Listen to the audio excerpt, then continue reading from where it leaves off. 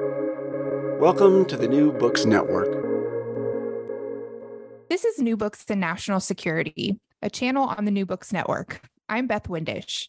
I'm joined by Dr. Erik J. Dahl, the author of The COVID-19 Intelligence Failure: Why Warning Was Not Enough. Erik J. Dahl is an associate professor of national security affairs at the Naval Postgraduate School in Monterey, California, where he's also on the faculty of the Center for Homeland Defense and Security.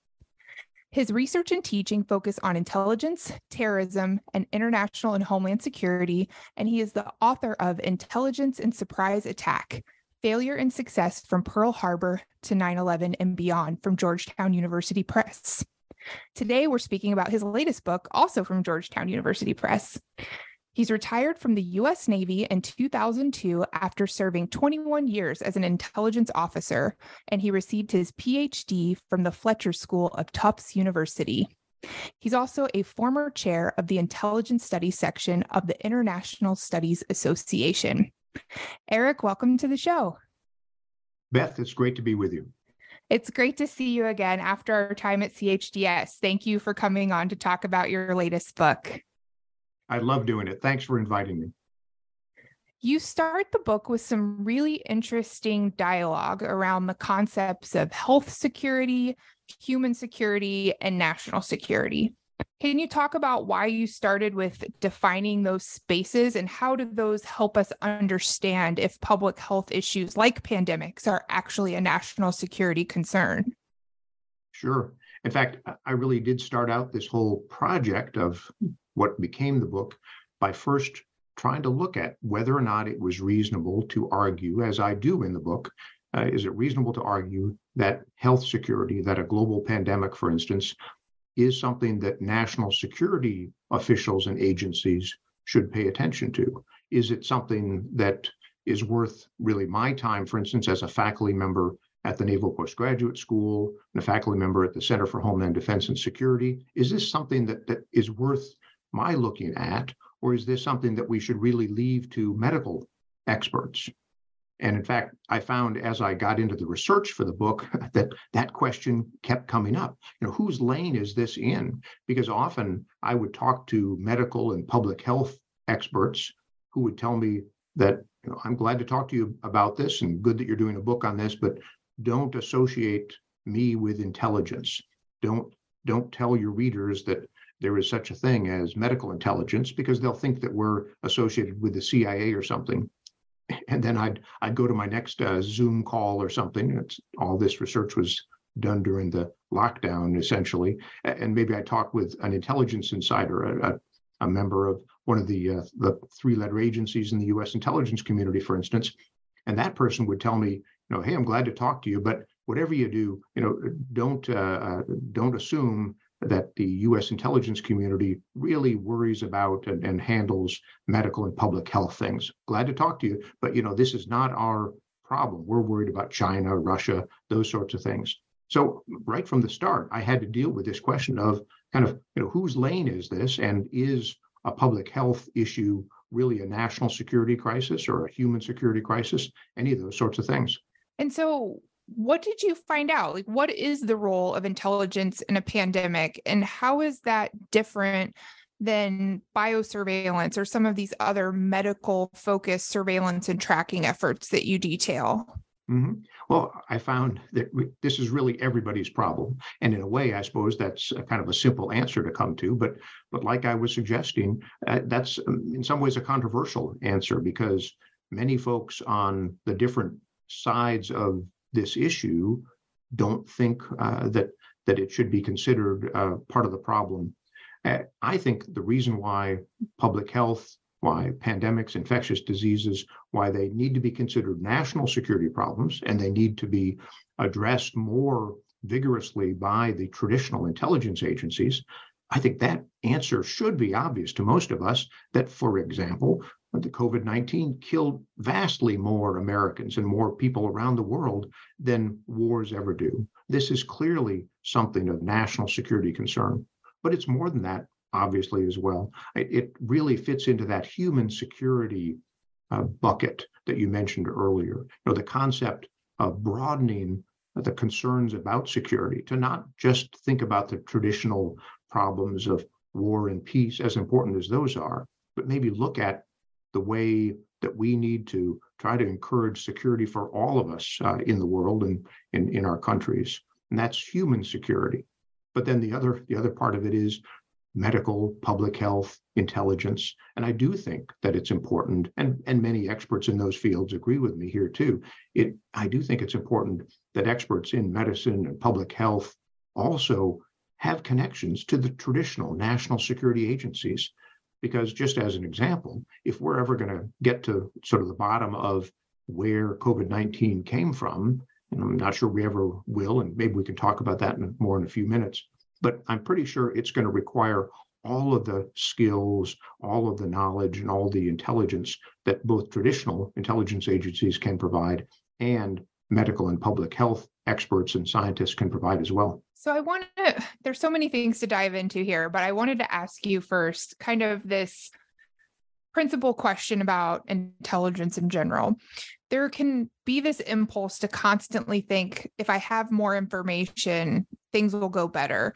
I think that's one of the potential pitfalls of being a decision maker, is that you're always looking to have all of the facts. However, we know that we're rarely going to have perfect facts to inform decisions. And even high quality intelligence cannot overcome bad decision makers. What are the limits of intelligence to solve problems like COVID-19 or pandemics? Well, as you say, there are a lot of issues involved here, but what you're talking about there is one of the great areas where I believe there are lessons that can be learned from, for instance, lessons from traditional national security intelligence. And those lessons apply to medical and public health intelligence and surveillance experts as well. They're a big part of the reason why I wrote this book, and what I'm hoping that people will get out of it is that I hope that a medical expert, a public health expert, for instance, can read it and learn more about what traditional national security intelligence is all about, and some of the lessons that I come from that world, some of the lessons that we've developed over generations.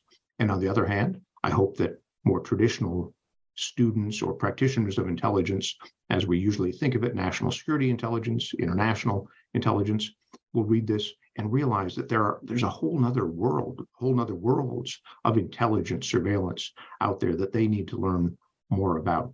And one of the lessons, for instance, that I think we clearly have learned in the traditional national security intelligence world, I used to teach about this when I was still on active duty in the military, for instance, and that lesson is you have to realize that you may certainly have too much information, you may not have enough information, but whatever the case is, you're going to have to be able to make decisions even when the situation is uncertain. We train our rising military commanders to live and breathe that. And we train our intelligence officers to understand that as well, so that they can try to coordinate with operators, with operational commanders as closely as possible. And I think one of the problems that we saw in the intelligence, surveillance, the assessment of COVID-19, especially in the early weeks and months, is that too many decision makers at all levels of government and society were waiting for that sort of perfect picture. They were waiting to, for instance, see what the science says. But as we all remember, in too many cases, the science was unclear. Is it a good thing to wear masks or not? Should schools be closed or not? All these sorts of things. And a lesson from traditional national security intelligence is often you need to make a decision, make the best call you can, and then go forward and adjust later. And sometimes we hesitated too much in face of the pandemic. You talk about a number of medical and disease surveillance efforts to include programs at the Department of Homeland Security and other agencies that have some significant pitfalls. And you go through in detail to include oversight reports that have pointed out some of these in the public record, right, from either the Office of Inspector General or GAO about issues with information sharing or the robustness of some of these efforts. How might a more robust intelligence involvement overcome some of these same pitfalls, or are these just analogies of other fragmentation and other pieces of the intelligence community that have, I guess, kind of proliferated within the surveillance community? What are your thoughts on some of those pitfalls and problems with existing surveillance efforts? Well, I think some of the problems that we've seen over the past number of years concerning more sort of nation state directed or terrorist involved biohazards, some of those problems are that we just haven't really gotten our act together across the US government, for instance, which is where most of my understanding comes from. And we need to see the pandemic, as I think most experts do, but the pandemic really needs to be seen as a wake-up call for the next kind of biological threat that will come down the pike. We know that just about every expert out there in infectious diseases and in bio threats tells us that the next pandemic, the next global pandemic, may be even worse than COVID-19 was. And the next global health threat may not be another pandemic similar to or another modification of the COVID-19 of the virus there. It could be another kind of naturally occurring health threat, or it could be the sort of threat that you were suggesting there. It could be a human-made biological organism or threat. But the key point for intelligence and surveillance, I believe, is that many of the same tools can be applied to any of these kinds of problems. And we found with COVID-19, we found with the pandemic, that we just don't have a system globally or in this country, in the United States. We don't have a system to gather information on the spread of such diseases effectively, to pass that information to all the different levels of governments and society that need to deal with it and be able to make decisions. So no matter what the next kind of serious health threat that's going to arise, and all experts say it's going to come, we need to do a better job of intelligence and surveillance. And we need to do things such as be able to take into account civil liberties. Just the problems in this country, in the United States, and a number of other countries where many of us were resistant to using contact tracing tools. In a perfect world, all of us today would be carrying around in our pocket a disease tracking device, our phones with some version of a COVID or other sort of infectious disease contact tracing tool that we would feel confident in using, that would have sufficient safeguards for civil liberties, and yet would be able to tell us whether we've come in contact or likely come in contact with someone who has been exposed to some serious threat. That's just one example of how we weren't able to do a very good job of watching for, detecting, and gathering information on the threat of COVID-19. And I hope we can do better the next time. So I want to touch on this a little bit more, what you just brought up. And I want to talk about how public health and infectious diseases are unique. And you talk about this in your book. One area that I want to touch on is the securitization of infectious diseases and the implications for security having a larger role in public health. But another piece of this, and you talk about this a little bit with your comment on the contact tracing, is that there is the potential for stigma and dangers surrounding public health information. And in particular, we've seen in multiple situations or infectious disease kind of scenarios, the stigmatization of countries and identity groups that rightly or wrongly become associated with a particular pathogen or public health issue. Given the sensitivity of personal health information and the dangers of how health information can become the basis for prejudices and threats to safety of individuals, what is truly the appropriate role for an intelligence agency? Well, that's a great point. And a couple of those issues that you mentioned do sort of come together. The first is this concept of securitization. That's the term that people use usually as a negative term. And I talk about that in my book. And the concept of securitization means taking a problem in society and turning it into a security problem. And that often means using traditional tools of national security, such as intelligence, to deal with it. And many in this country and around the world are concerned about that, this problem of securitization, because many problems really don't lend themselves to using sort of the big stick of national security, often of the military. But on the other hand, as we saw in the United States, especially in the early weeks and months of COVID-19, there are things that the US military and that our traditional national security apparatus can do and should do.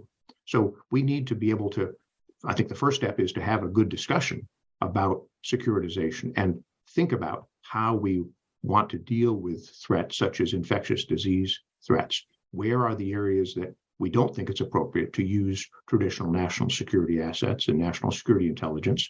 For instance, we don't want to use in the United States, we don't want to use our traditional intelligence agencies to do domestic surveillance.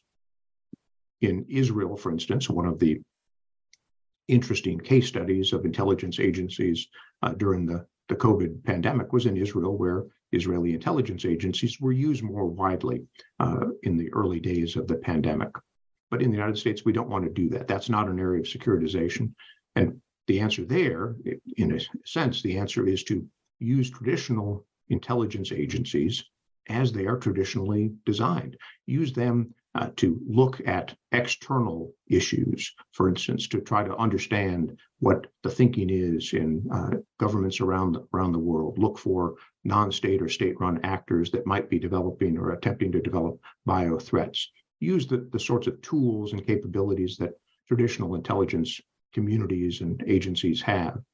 Whereas the most important part of intelligence and surveillance when it comes to biological threats, to pandemics, to infectious disease, those are the even broader system and many systems of intelligence and surveillance that belong to the medical and public health communities. In the United States, many of those under the overall supervision auspices of the CDC, but not all of them by any means, and around the world, often under the World Health Organization, but again, not always.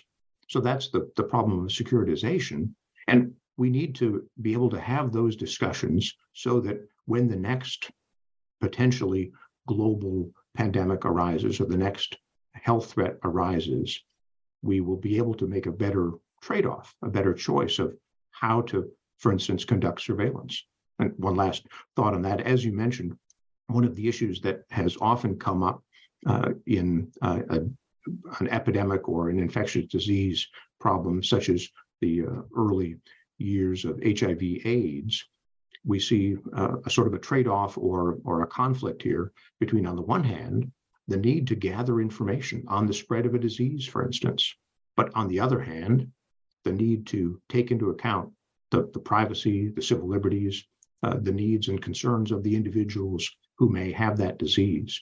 And we have a good track record. We've got a history of being able to make those decisions. And I think that what we need to do is just remember those lessons and realize that it's not just a question of gathering all the possible information you can, especially when you're gathering information on your own citizens. We need to take civil liberties, personal freedoms into account. And I think there are better ways to do that, and we can do that in the future. Thank you for the thoughtful response on that. And I know that it's not the main topic of your book, this kind of associated violence that we see sometimes with these types of pandemics or infectious diseases. But I'm curious if you have thoughts about the role of the intelligence community in thinking through these types of things and the sometimes, how do I put this?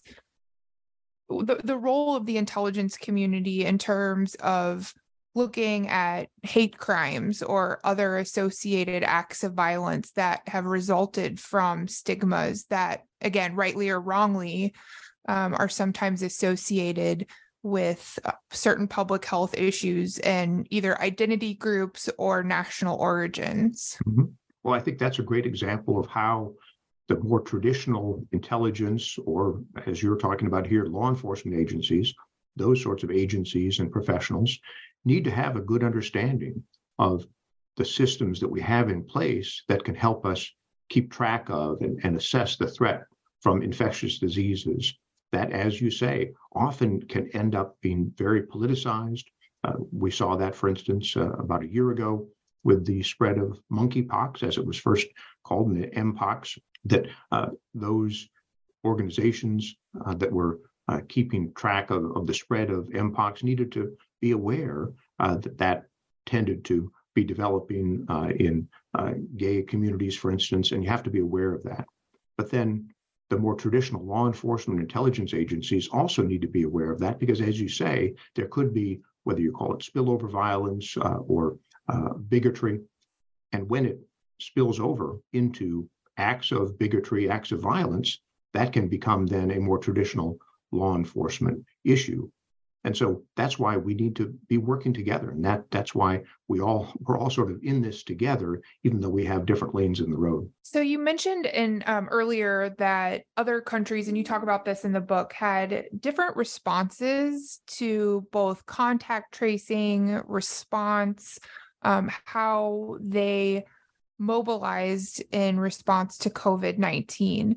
Can you talk a little bit about some of the highlights in terms of specifics to intelligence and what you think the U.S. could have done better or potentially learned from other countries, or areas where the U.S. maybe could provide additional lessons learned? Yes. One of the things I tried to do was look for case studies, examples of success in dealing with the COVID crisis.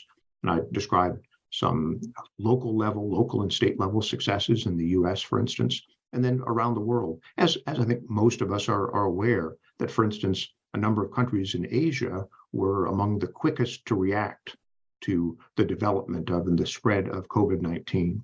And that was largely because in countries such as in Japan, South Korea, Taiwan, there are a number of factors that came together to encourage quick response. One is the physical proximity to China, where the disease was coming from, and that's certainly a big part of it.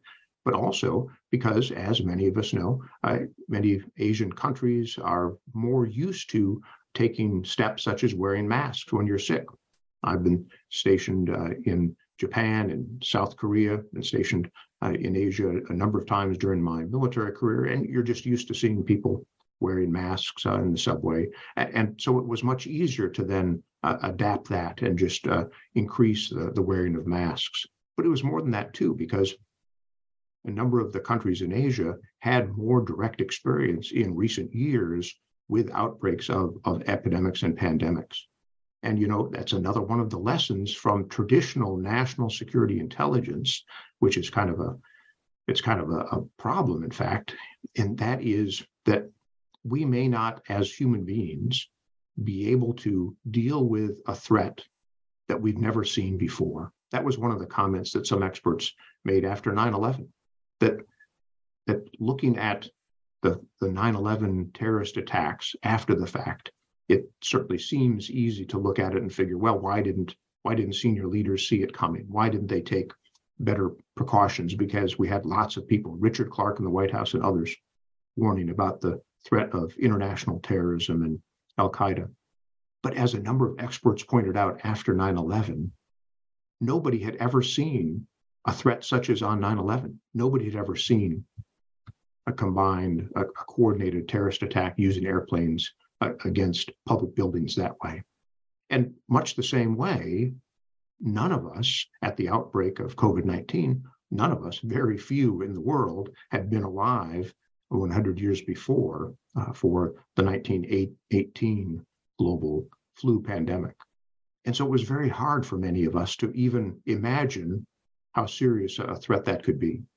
But in a number of those Asian countries, they had had more serious episodes and experiences with SARS and other outbreaks, and they were ready to take action. And that gets back to that point I was making earlier, that so often we have found in the traditional national security world, you've got to act, you've got to do something, and then adjust later on if necessary. And in too many countries around the world, in too much of the United States, our leaders, even down to the county level, including national level, we're waiting. We're just waiting to see, for instance, what the science says. And that was not a helpful response. I think a lot of us who had either friends or peers or colleagues who had dealt with SARS had really that psychological impact of going through that I remember as this was unfolding, folks who had lived through that and had personal experience with it had a very different response at the beginning of COVID-19. And maybe that is from some of that lived experience. And it's interesting because you talk about this some in your book, and it's difficult. How do we overcome the psychological biases that impede our efforts to respond effectively to risk? You mentioned H1N1 and the response here. So even in the US, we had seen on a smaller level, we had heard for years that a pandemic was coming, but it was still difficult to get acceptance of the facts and the risk associated with the pandemic when it arrived. And it's not just infectious diseases that we have these problems with these psychological biases related to risk. How do we overcome them? And do you think that the H1N1, I think you described some of the overreaction on some of that. I think you characterized it that way. Could that have contributed, or what are your thoughts on the psychological part and how we overcome that? Well, there's probably no way to completely overcome problems such as that. But again, I look back to lessons that we have learned over experience, over time, in the traditional national security realm, where we've learned that educating our leaders, especially our rising leaders, about how to use intelligence and warning, how to ask for, how to demand better intelligence and better warning, and then be ready to make tough decisions when necessary. And we need to be able to make similar decisions on the medical and public health side. And part of what we're talking about here gets to the distinction that I make in the book between what you might call strategic warning and strategic intelligence, and then tactical warning, tactical intelligence. And for instance, many experts that I've talked to disagree with my overall take on intelligence and the pandemic. I believe very strongly that the COVID-19 pandemic was a major intelligence failure around the world. But many experts argue that it wasn't an intelligence failure at all, because after all, as I talk about in the book, many leaders in the intelligence community in the United States and elsewhere, and many medical and public health leaders have been warning for years about the threat of a global pandemic. So how could it possibly be considered an intelligence failure when intelligence experts on all sides of the problem have been telling us that this kind of a threat was coming? And my answer is, well, it's that partly there's a puzzle here, or a paradox, and that's really the paradox I started trying to figure out in my book. How was it possible that the years, even decades of warning about a global pandemic weren't enough to better prepare the United States and the rest of the world? And the answer is that what decision makers need is not just this sort of big picture, what we call in the traditional world of intelligence, strategic warning. It's not enough to have national intelligence leaders warn, for instance, in testimony in Congress, as they have done for years and years, that one of the risks we face as a country and as a human civilization is a global pandemic. That's not enough. What you need is to develop systems to be watching for the threats that you are concerned about. And when those threats actually arise, you need systems that will collect information, collect that intelligence, provide an assessment, and in as near real time as possible, allow decision makers, whether they are national leaders or when it comes to public health, typically county public health officers in the United States, to allow those leaders to make the best decisions they can when there is good data. And that's where we didn't have the kinds of intelligence and warning we need. And that's why I call COVID-19 a global intelligence failure.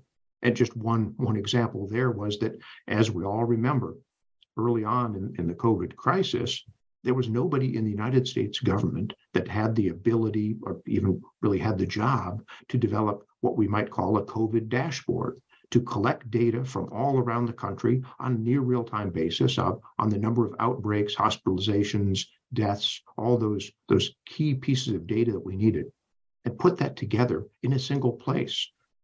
The sort of thing that you could call a COVID-19 dashboard. And ultimately, it was Johns Hopkins University that had to step in and do that. And that showed a real failure. It really was an example, sort of the tip of the iceberg of the failure of the US government to be able to collect that data, assess that data, and provide it in a usable fashion. And that is what intelligence does, or should have done, in the case of the COVID pandemic. Within your analysis on this, you talk about the public health intelligence cycle. And as you're discussing this global failure, this intelligence failure, and the difference between that strategic and tactical type of information, I wondered as I was reading this, one, your point about information needing to be actionable makes all the sense in the world, because without being able to do something about the information you're given, it's just more threats that are being thrown at you. So from a decision maker perspective, actionable intelligence, it makes all of the sense in the world. But when I look at the intelligence cycle, to me, one of the missing pieces is, for some of these things to be actionable, we have to have a public health infrastructure that is able to perform those actions. And so I wonder if investments in public health infrastructure are more valuable than intelligence investments. If you had to make those trade-offs to a decision maker, how would you justify investments in intelligence over public health infrastructure? Well, that's a great point. And in my book, I'm trying to argue strongly that the most important area of intelligence and surveillance and threat assessment when it comes to health threats, such as pandemics, the most important area is in public health and in medicine. And that is certainly where we need to put most of the effort, most of the money that might be available to deal with this problem here in the United States. Relatively, the amount of money that would be needed in the more traditional national intelligence community to increase the focus on disease and health threats, that's relatively small compared to what we need to do. As you say, public health, it's just a sort of a second thought, an afterthought in American society.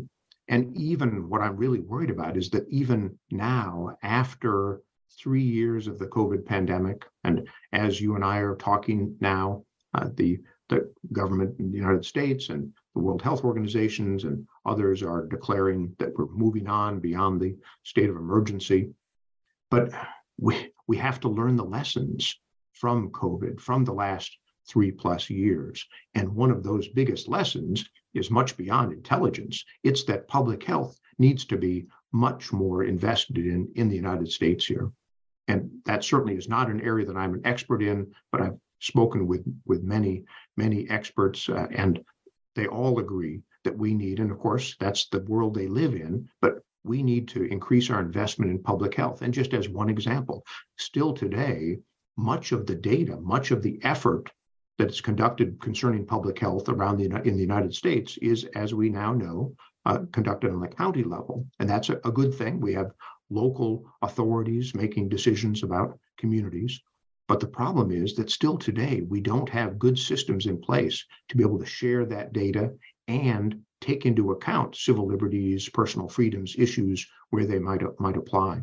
Still today, we just don't have a way to be able to really, on a quick, sort of near real-time basis, look at the landscape of the entire United States and get a feel for where a particular disease or pathogen is spreading. And we need to do a much better job of that. So asking you to put on your professor hat in your role as an educator, you talk about we need to learn these lessons. What do you think are the core competencies in public health for intelligence professionals, maybe specifically, or national security professionals writ large? Well, I think a big part of what I'm trying to get across to the public health world, and I'll tell you, I've learned so much during my research for this book, as all of us have during living through the 3 years of the pandemic. But one of the points that I learned very early on was that you can't sort of mix the two, public health and medicine, and you're not doing that. But I started out doing that a little bit. I remember I was talking to an MD about some of these issues, and I mentioned, I'd like to get your thoughts on how we can improve our public health infrastructure. And that medical doctor informed me, well, that's something you need to talk to a public health expert about, and I'm here to talk about the science and the medicine of that. And we need to keep those sorts of things straight. But all of these different communities, whether it's medicine, public health, traditional intelligence, we need to realize that we've got to work together on these. And I'll just come back to one quick vignette, in fact, from a number of years ago when I was teaching a course on Homeland Security Intelligence at the Center for Homeland Defense and Security. In fact, that's where you and I met a few years later after this. And I was teaching my course, and even then, this was several years before COVID, but I talked briefly about public health and public health intelligence. And I noticed late in the course, we'd been going through the course, most of it had gone by already, but one of the students in the back of the room didn't seem very interested in what was going on. And so I just kind of asked, what's up? Can we do something to get you more engaged?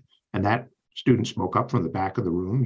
You've been in that classroom, Beth, in back of the room. And he said, well, no, nothing to worry about really. But you see, I'm a public health professional, and this course on intelligence for Homeland Security doesn't apply to me. So that's why I'm not paying attention, but you just carry on. And I thought to myself, aha, this could be a teaching moment. This is what I'm here for. So I asked that student, that public health professional, I said, well, let me ask you this. In your field of public health, is part of your job to gather information, gather data from lots of different places? And he kind of looked at me and kind of looked around the rest of the classroom and said, well, duh, of course, that's what public health does. And I said, aha, okay. And tell me this, do you then take that information and try to put it together in some sort of an assessment, something you might call a threat assessment, and maybe pass that on to officials who might be able to do something with it? And he said, of course, that is what public health and epidemiology is all about. And so I said, aha. And here's where I zoomed in for what I thought would be the kill. And I'd get him on my side. I said, well, you see, what you're talking about is what we've been talking about in this class, about the intelligence cycle, how we do the business of intelligence. And doesn't it make sense to you that what we're talking about in the class applies directly to what you do for a living every day? And I thought that he would be applauding and he'd be a fan of the course from then on. But instead, he just said, no, I don't think so. And he went back to typing on his laptop. So unfortunately, I wasn't able to bring him along. But I'll tell you, when a couple of years later after that, when COVID-19 developed, I certainly felt as if at least I had been trying to do the right thing as an educator, as a teacher, trying to get all of us to sort of open our minds a little bit, so that if you're on the public health side, you realize that there are lessons from the intelligence side, the traditional intelligence side, and vice versa.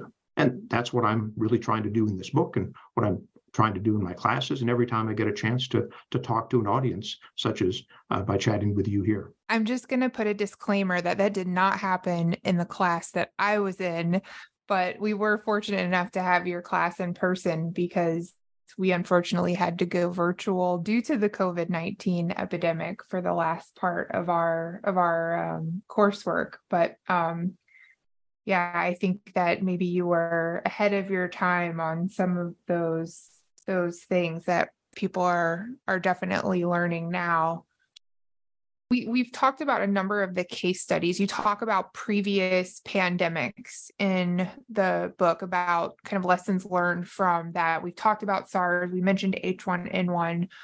And I wanted to just get your thoughts on the key lessons from the most recent Ebola outbreak, because I think that in some ways, I never want to say one type of outbreak is more or less concerning, because obviously any loss of life and COVID-19 itself has had a tremendous loss of life and impact on those who have come down with that. But I think that Ebola presents different calculations just due to the type of infectious disease and the ease of transmission. And it's interesting where you talk about that case study, because ultimately with all public health issues, some of the decisions come down to border security, closing of borders, public health measures. And in Ebola, we had a bit of a different approach. So would love to hear kind of the main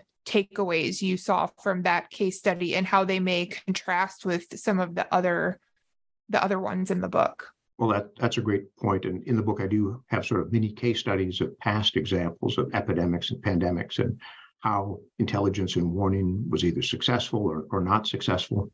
And just real quick to mention that in the case of Ebola, actually, that was an example of where U.S. intelligence agencies, the more traditional national security intelligence agencies, provided a great deal of assistance. And so it was a great example of how those different communities can sort of work with each other. The National Geospatial Intelligence Agency, for instance, we call it NGA, and that's the main U.S. intelligence agency that does things like mapping of the Earth and providing mapping data to military and national security forces. But they provided a great deal of support on the ground in Africa to first responders, to non-governmental organizations, providing mapping data, that sort of thing.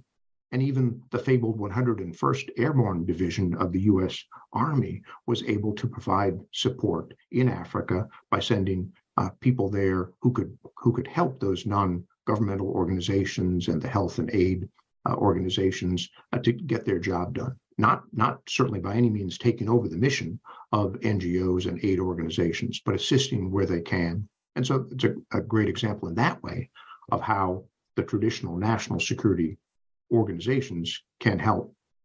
But you were also mentioning, I think, that one of the real difficult challenges and questions whenever a pandemic arises, whenever there is an international threat of infectious disease, that gets this question of, is it appropriate to try to close down borders?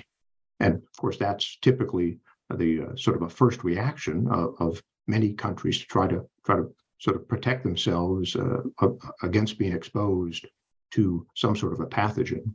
And I have to say, this is getting beyond sort of my area of expertise in the intelligence and surveillance world, but it does apply to the problem of intelligence and surveillance, because if you are sort of cutting yourself off from other countries, it can be harder to gather that data that you need to be able to track the flow. But I think one of the lessons from the most recent pandemic here is, as we all lived through this, that in the modern world, you can't close off countries. You can't close yourself off from the rest of the world. I don't think that there has been a country or even a major chunk of the planet that hasn't been affected and infected by COVID-19. There are things that one can do, things that a country can do, such as to be much more careful with air travel and being able to use disease surveillance tools in the early days to try to flatten the curve, as we remember that phrase. But I think one of the lessons from the pandemic is that, as I put it in the book, Tom Friedman, I think, is the one who put it first, the world is flat. And when it comes to threats such as infectious diseases, that means those threats can get at us much more quickly than they ever could before. And we all need to work together. So that's pointing out why dealing with the problems of infectious disease is a global problem. And that's why I call it a global intelligence failure. It was not an intelligence failure of U.S. intelligence, of U.S. leadership, or any other given country. It was a global, worldwide problem. So I wanted to touch on some of the recommendations that you make for what we should do going forward. And one of them that you suggest is a potential COVID-19 commission, much like the 9/11 commission. Why do you think this is important, and what would you hope a commission like that might achieve? Well, I think we really need something like that, just as we did with the 9/11 commission, to try to sort of tell the story of COVID-19 and what happened and where we need to go in the future, just like the 9/11 Commission did. But unfortunately, the problem of COVID, the problem of infectious disease is too politicized. I don't think that we're ever going to be able to do that. And so I think that's a real shame. I do think that efforts such as mine, other think tanks and other studies have been reporting out just in the last couple of months and the last year or so. I think there are ways that we are trying to learn and understand the lessons learned from COVID. But unfortunately, I don't think we're ever going to be able to, here in the United States, sort of get our arms around the problem because these issues are just too politicized. That answer kind of makes me sad.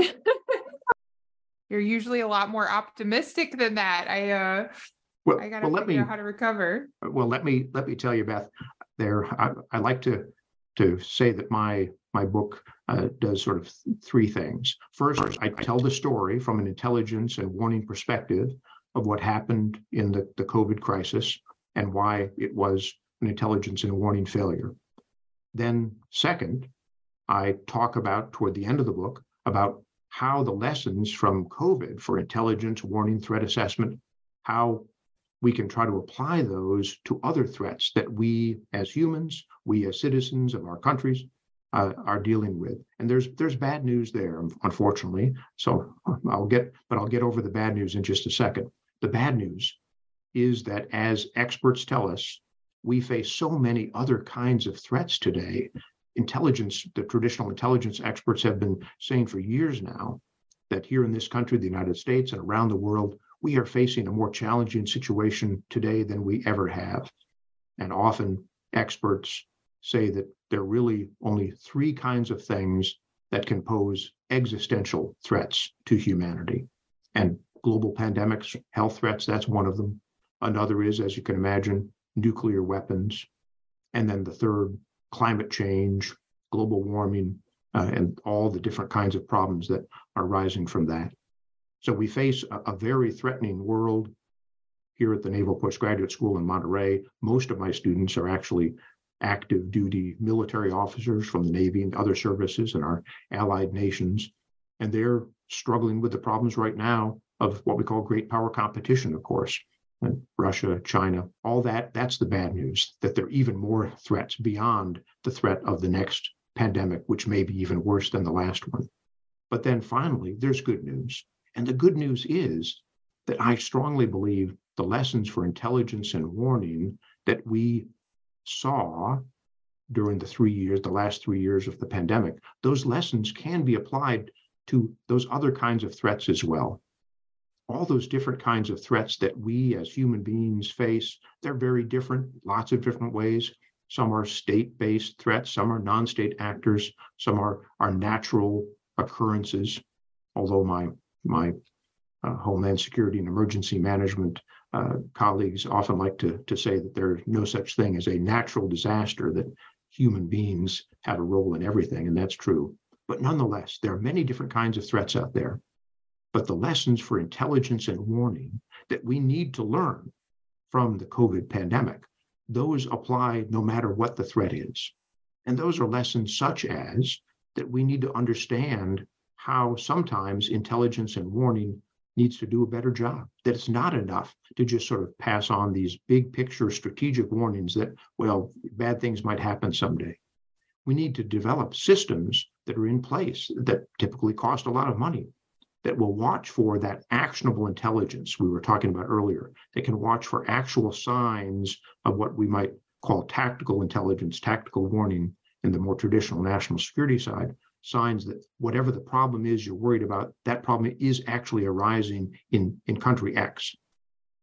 Because the COVID pandemic showed us that the next global threat, the next challenge that can kill millions of people around the world could arise, for instance, from a huge city in China that many of us didn't know anything about. It could arise in many other places. We need to work together. We need to work not just as individual nations, but we've got to have international efforts to do better, for instance, with global disease surveillance, but also to watch for all these other kinds of threats. So those lessons that we can learn from the last 3 years of dealing with COVID-19 can help us deal with the other kinds of threats that we all are going to be facing in the coming years. And that, I think, is good news. That's really something that we can take away from the COVID pandemic and help apply it to the future. We may never fully understand or have all of the information on the origin of COVID-19. And as you talk about the role of intelligence in great power competition, but also we have significant issues with information and misinformation. How important is it for us to understand how COVID-19 began, and what is the role of some of those narratives in other larger potential campaigns of disinformation? And that's a great question. And of course, as we're talking today, we still don't know, we, the world, we still don't know. Our U.S. intelligence agencies don't know just where COVID-19 originated. And that is one of these issues that has become so politicized, it's difficult to even talk about it, to have an educated discussion. But we need to continue to talk about it and have that discussion. I think, and again, this is definitely not my area of expertise, but the experts that I listen to on these issues, they tell us that it's important to try to find just where that originated, whether it originated from a Chinese, the virology lab in Wuhan, or did it have a natural origin in that market. That's important. But that's not actually the most important thing, because no matter what the source of the coronavirus in this case was, the ways to deal with it are the same. We need to be able to develop our systems to both internationally and nationally to be able to detect such threats earlier than we did last time. And for instance, that does demand international cooperation. But I will say that the question of the origins of the virus is such an example, a prime example of how we need both traditional national security intelligence agencies and capabilities and scientific public health, medical intelligence, surveillance, and capabilities. If we're ever going to get to the bottom of where that virus originated, it's going to take all of those tools. Because, for instance, our traditional three-letter agencies of the U.S. government might be able to develop some sort of source, whether it's from signals intelligence or human intelligence or something that could tell us something that our medical and public health and scientific capabilities don't tell us, and vice versa. So that's just a great example of how we need to all work together to deal with these sorts of problems. You have a section in the book where you very succinctly explain how the intelligence community works, the role of the different agencies. It's less than 10 pages. You just really boil it down to this is what different folks do. A lot of people don't have a great understanding, especially outside of the national security community, of what the intelligence community actually does. If you, as someone with an extensive career, both in practice and in research, were to try to sell your average American on why they should share information about their public health information with a national security agency, how would you convince someone of that? Well, the first thing I'll say is that actually, I'm not arguing that American citizens or citizens of any country should share their health information with those traditional national security intelligence agencies. That's one of the big misconceptions out there. And I think that's a big part of the reason why, as I mentioned a couple of minutes ago, many of the public health and medical experts that I talked to in researching this book, those experts told me they don't want to have anything to do with intelligence.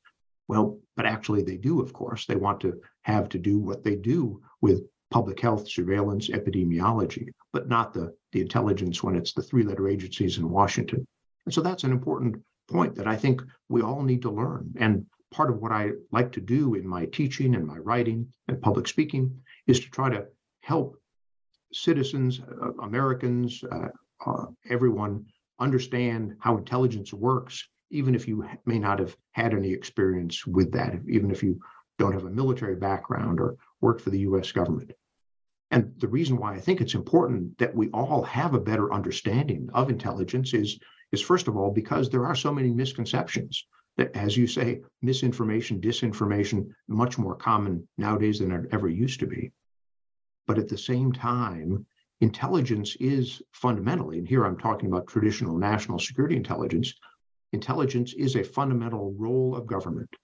It's one of the jobs that our government in the United States does, needs to do, and needs to continue to do.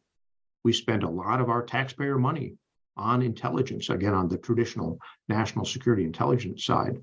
The figures that the intelligence community puts out, something like 80 to $90 billion a year spent on intelligence. That's a lot of money. And it's important that American citizens, taxpayers, and American leaders, for instance, on the Hill, have a better understanding of where that money goes and how we're using intelligence and how to oversee intelligence so that it can do even better.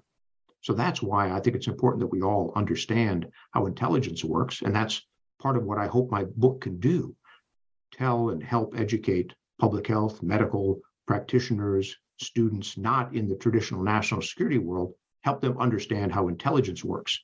But at the same time, I hope my book can help students or practitioners in the more traditional national security and intelligence world, maybe somebody studying traditional intelligence, help them understand how the medical, public health, sort of the non-traditional intelligence areas work, because we all have to work together if we're going to deal with these problems that we all face in the future. Well, thank you so much. We have taken up a lot of your time, but before we let you go, can I ask what you're working on next?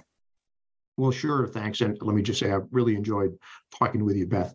But one of the questions that is now really sort of engaging me, and a lot of what I do, and you remember this, I'm sure, from when we were together in the classroom, is to try to look at a puzzle, sort of if there's a puzzle out there, I want to try to figure out what the answer is.